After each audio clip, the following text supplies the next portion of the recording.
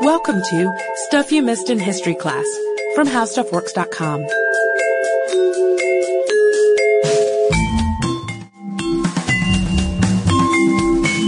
Hello and welcome to the podcast. I'm Deblina Chakraborty. And I'm Sarah Dowdy. And last summer, we took a stab at covering one specific, perhaps lesser known aspect of the Civil War, and that was Civil War spies. And we had so much fun doing this little mini-series, as we like to call it, that we decided to take a similar approach with a different topic involving the Civil War. And now, before you get too excited or up in arms, that's not to say that we'll never cover any of the Army campaigns, battles, or raids that took place. It is the 150th anniversary of the Civil War, after all, so that's coming. But for now, we're enjoying focusing on those facets of the war that maybe didn't receive as much press as the battles and little issues like who won and who lost. Just little issues like that sort of thing. And the one we want to look at right now is the world of Civil War medicine. And it kind of dovetails nicely into the discussion we did earlier this year of David McCullough's latest book, The Greater Journey, which includes stories of some Americans of the era that were studying medicine in Paris. Yeah, and in fact, many of the unsung heroes of the Civil War battlefront weren't soldiers at all. They were doctors, they were nurses, and volunteers who still managed to save thousands of lives, although they were working in really, really horrible conditions with what we would now consider primitive equipment. And maybe even at the time they considered it to be kind of primitive. Yeah, not what you'd have in the hospital for sure. But even though they may not have started out with many, during the course of the war, both the Federal Army and the Confederacy did employ thousands of surgeons and assistant surgeons. So we do have a lot of people to choose from if we decide to pursue this little mini-series a bit. And according to the National Museum of Civil War Medicine, all of these doctors were officers. Surgeons were the equivalent to a major, and assistant surgeons were equivalent to a captain. So from that, you can surmise if most or all of these surgeons were officers, that they were also all men. Yeah, but that may surprise some people because there were a handful of women in the United States who had received medical degrees from U.S. institutions by that time. But women hadn't been allowed to practice medicine in much of the world basically since the Renaissance, and the tide was just turning. It was just beginning to turn on that. Still, whether you had an MD or not, if you were a woman, the most you could do in the world of Civil War medicine is work as a nurse or a volunteer. But one woman, Dr. Mary Edwards Walker, managed to overcome the obstacles and is said to have been the only woman surgeon who was formally engaged for field duty during the Civil War. She worked for the Union side, and she ended up winning a Medal of Honor for her efforts, though there was some controversy surrounding that too.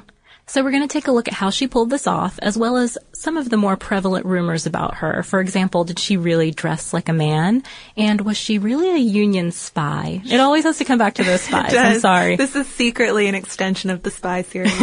But first we're going to look at how Mary Edwards Walker got her start. It was unusual during her time for women to go to medical school, of course, but Mary Edwards Walker grew up in a kind of unusual family. She was born November 26, 1832 in Oswego in upstate New York, and her father, a man named Alva, had a farm nearby. She was the fifth daughter of Alva and his wife, Vesta. But Walker's parents were quite progressive, and they really encouraged their children to pursue an education and even ran a school that the kids attended to make sure they got educations.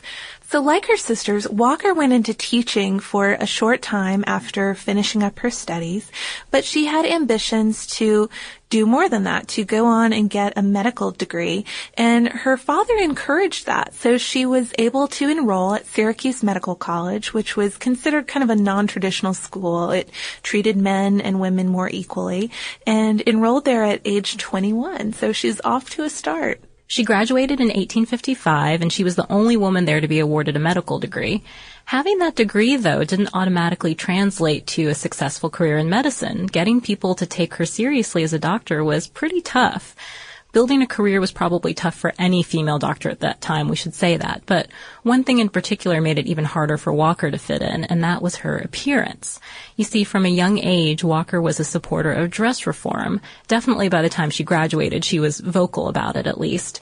And she, like several other reform-minded people, thought 19th century women's clothing was unhealthy, with dirt-gathering long skirts and stiff petticoats and corsets that made it tough for women to breathe. Kind of dangerous, too. Fire hazard, could get caught in things. Many All sorts of problems. Yep. So instead, Walker wore what became known as the bloomer dress, and it was known as this because it was worn and championed by the feminist Amelia Jenkins Bloomer.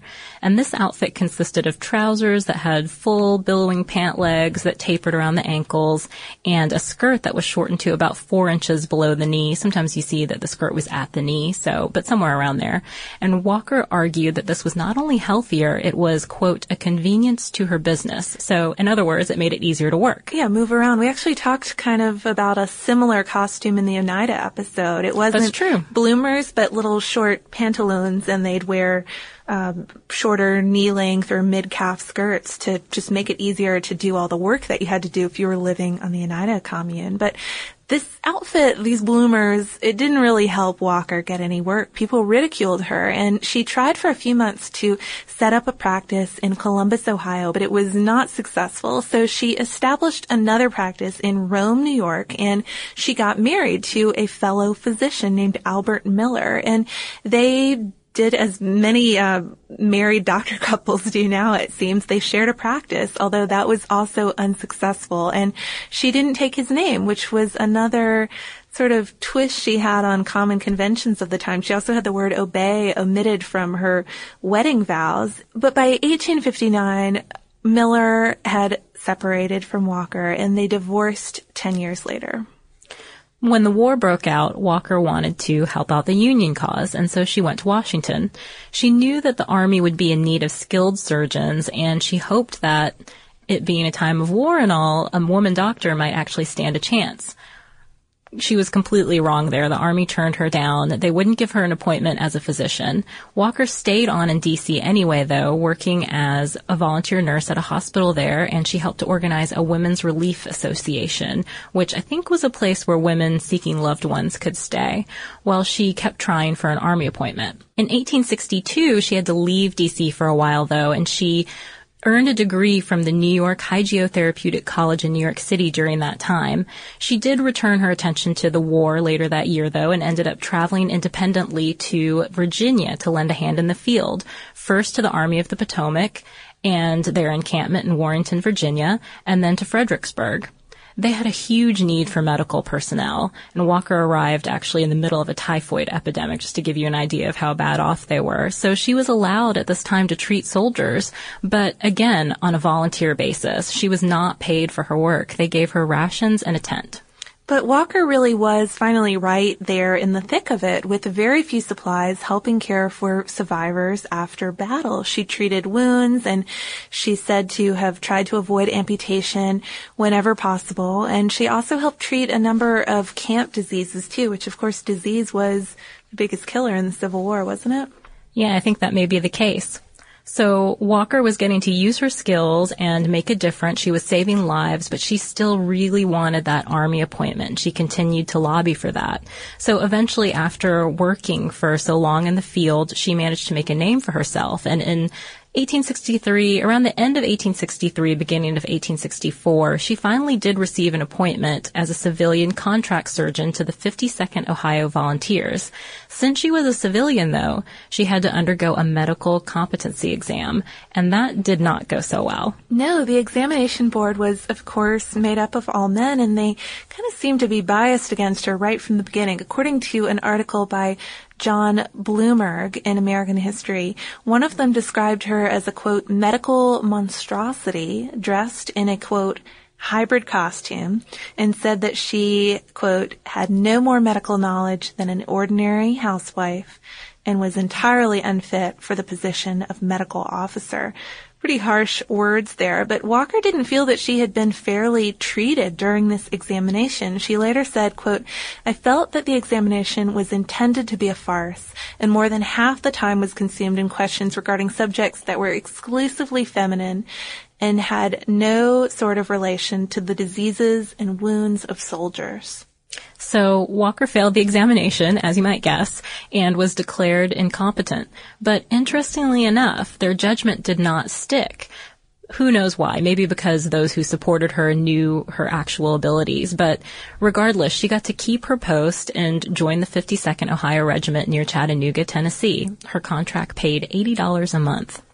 So it seems like she's doing well at this point, but it's winter when she takes her post, and in addition to treating soldiers and even some local civilians, she spends a lot of her time riding beyond Union lines, treating anyone who needed help and delivering supplies. And this is probably how she got that reputation as a spy. She often gets lumped in, if you look up Civil War spies, she ends up on lists. She was suggested a lot during our series. That's very true. But while the Army may have used her to get information, there's really no proof that they did.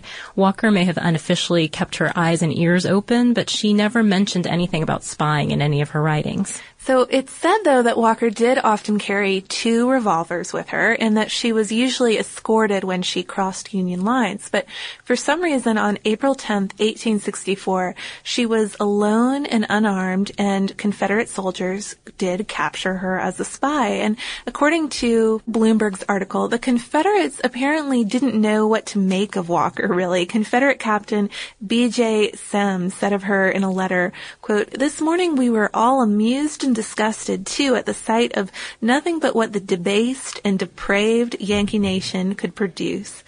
Quote, "a female doctor." So the soldiers took her to Richmond, Virginia, where she was imprisoned in a converted tobacco warehouse called Castle Thunder, which was a pretty nasty place, as the name suggests.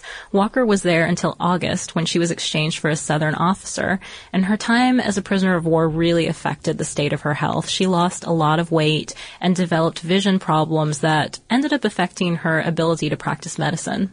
After she was freed, though, Walker didn't return to the tent hospital. She was assigned to a women's prison hospital under contract as an acting assistant surgeon, and then later she was assigned to work in an orphanage in Tennessee. And according to the Encyclopedia of American Military History, though, these were more administrative type positions than surgical ones, so she wasn't really getting to practice her profession to the extent she had earlier.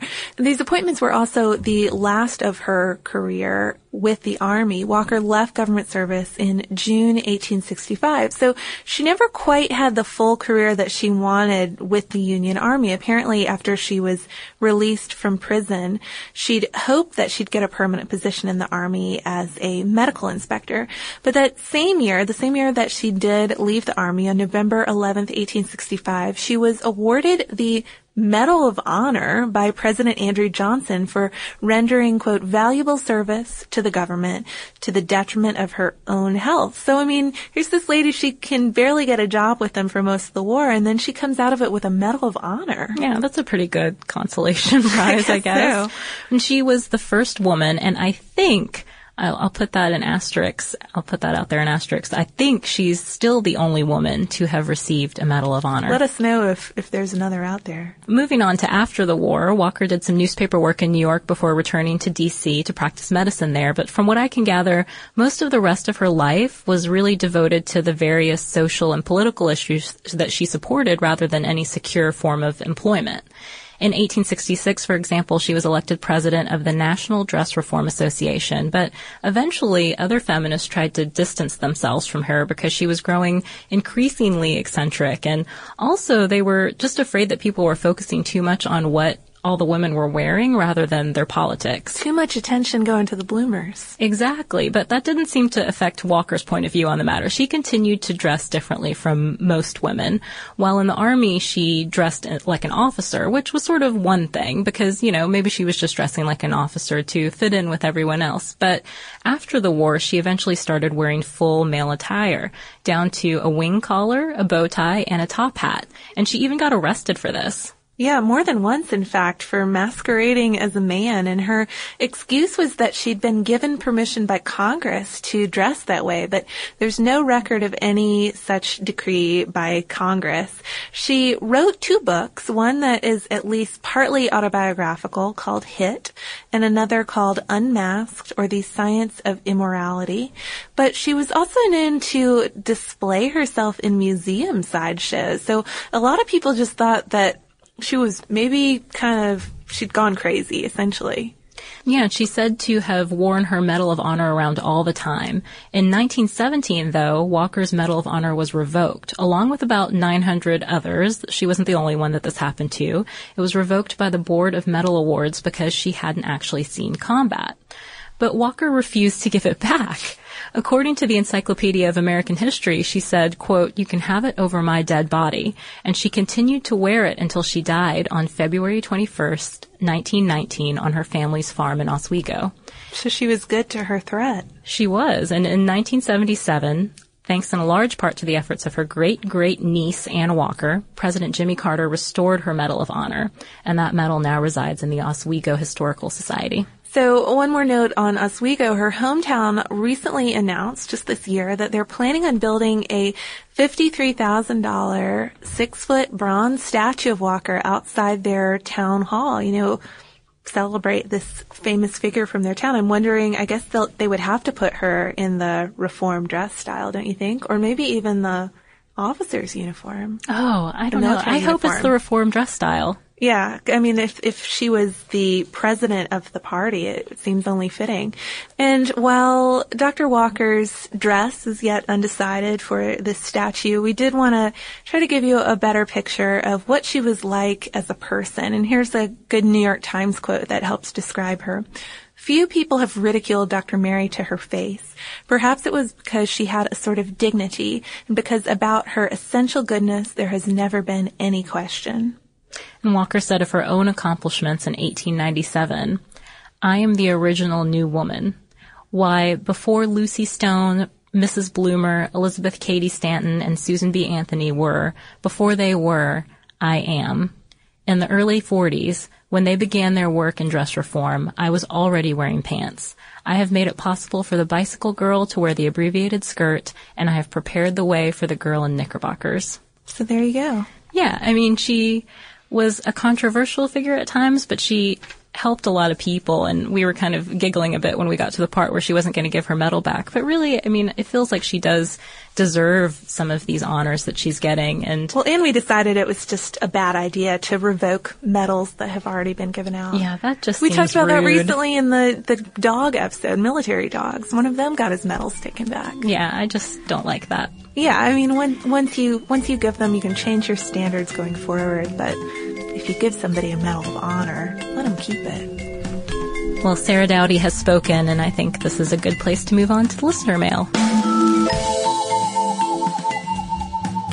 So first we have a very sweet note from Nick, who looks like he might have gotten out his special calligraphy pens to do this, because don't you think? It looks like it's a fine pen. It does. It looks nice. It does. So he wrote to us to suggest Martin Luther, and also asked us to write. So I hope reading your mail on listener mail makes up for not writing. So yeah, we have really terrible penmanship, so you don't want to receive a letter from us. But thank you, Thank Nick. you so much. And then we also have an email from Josh, and I just really, really liked this. He wrote to us to say, "I am an American currently living on a kibbutz, agricultural community in Israel, and my job on the kibbutz is a pomegranate farmer. I pick the fruit, prune the trees, and do just about everything else needed to help the pomegranates grow. I've been listening to your podcast every day, all day, for a couple weeks now, and I just want to say thank you for making my day so fun." So this is awesome. I mean, he's picking pomegranates and listening to our podcast. Yeah, I love that. We're thinking of making a new listener mail specific segment that's devoted to things people are doing while they're listening to Stuff You Missed in History Class. I've started a list already, I'm not going to lie, because we have been getting so many of these. I think since we read the listener mail recently where the woman listened while she was doing archaeological work and played it out loud to alert bears to her presence, and I thought that was an unusual use for the podcast. That was a cool one, too. A practical one. Yeah. So pomegranate growing is up there, though. Definitely up there. Pruning pomegranate trees. So we are starting a list. If you do something kind of interesting or unusual while listening, don't feel bad if you're running or working in your doing your laundry. That's fine. I know that's what most of y'all do, and that is great. But if you do anything like pick pomegranates and listen to our podcast, let us know. You might get on listener mail. And you can send us all of those suggestions or comments at historypodcast@howstuffworks.com. We're also on Twitter at Missed in History. We got a good one. We heard from people who baked pies while they listened to the podcast on Twitter. It makes me want a pie. It does. Makes me want a pie, too. And we're also on Facebook. So you have lots of ways to tell us if you do something unusual while you listen to the podcast. And we have plenty of articles about war that you can look up as you're listening to our Civil War related podcasts. And you can look those up on our website and on our homepage, which is at www.howstuffworks.com. Be sure to check out our new video podcast, Stuff from the Future. Join How Stuff Works staff as we explore the most promising and perplexing possibilities of tomorrow. The How Stuff Works iPhone app has arrived. Download it today on iTunes.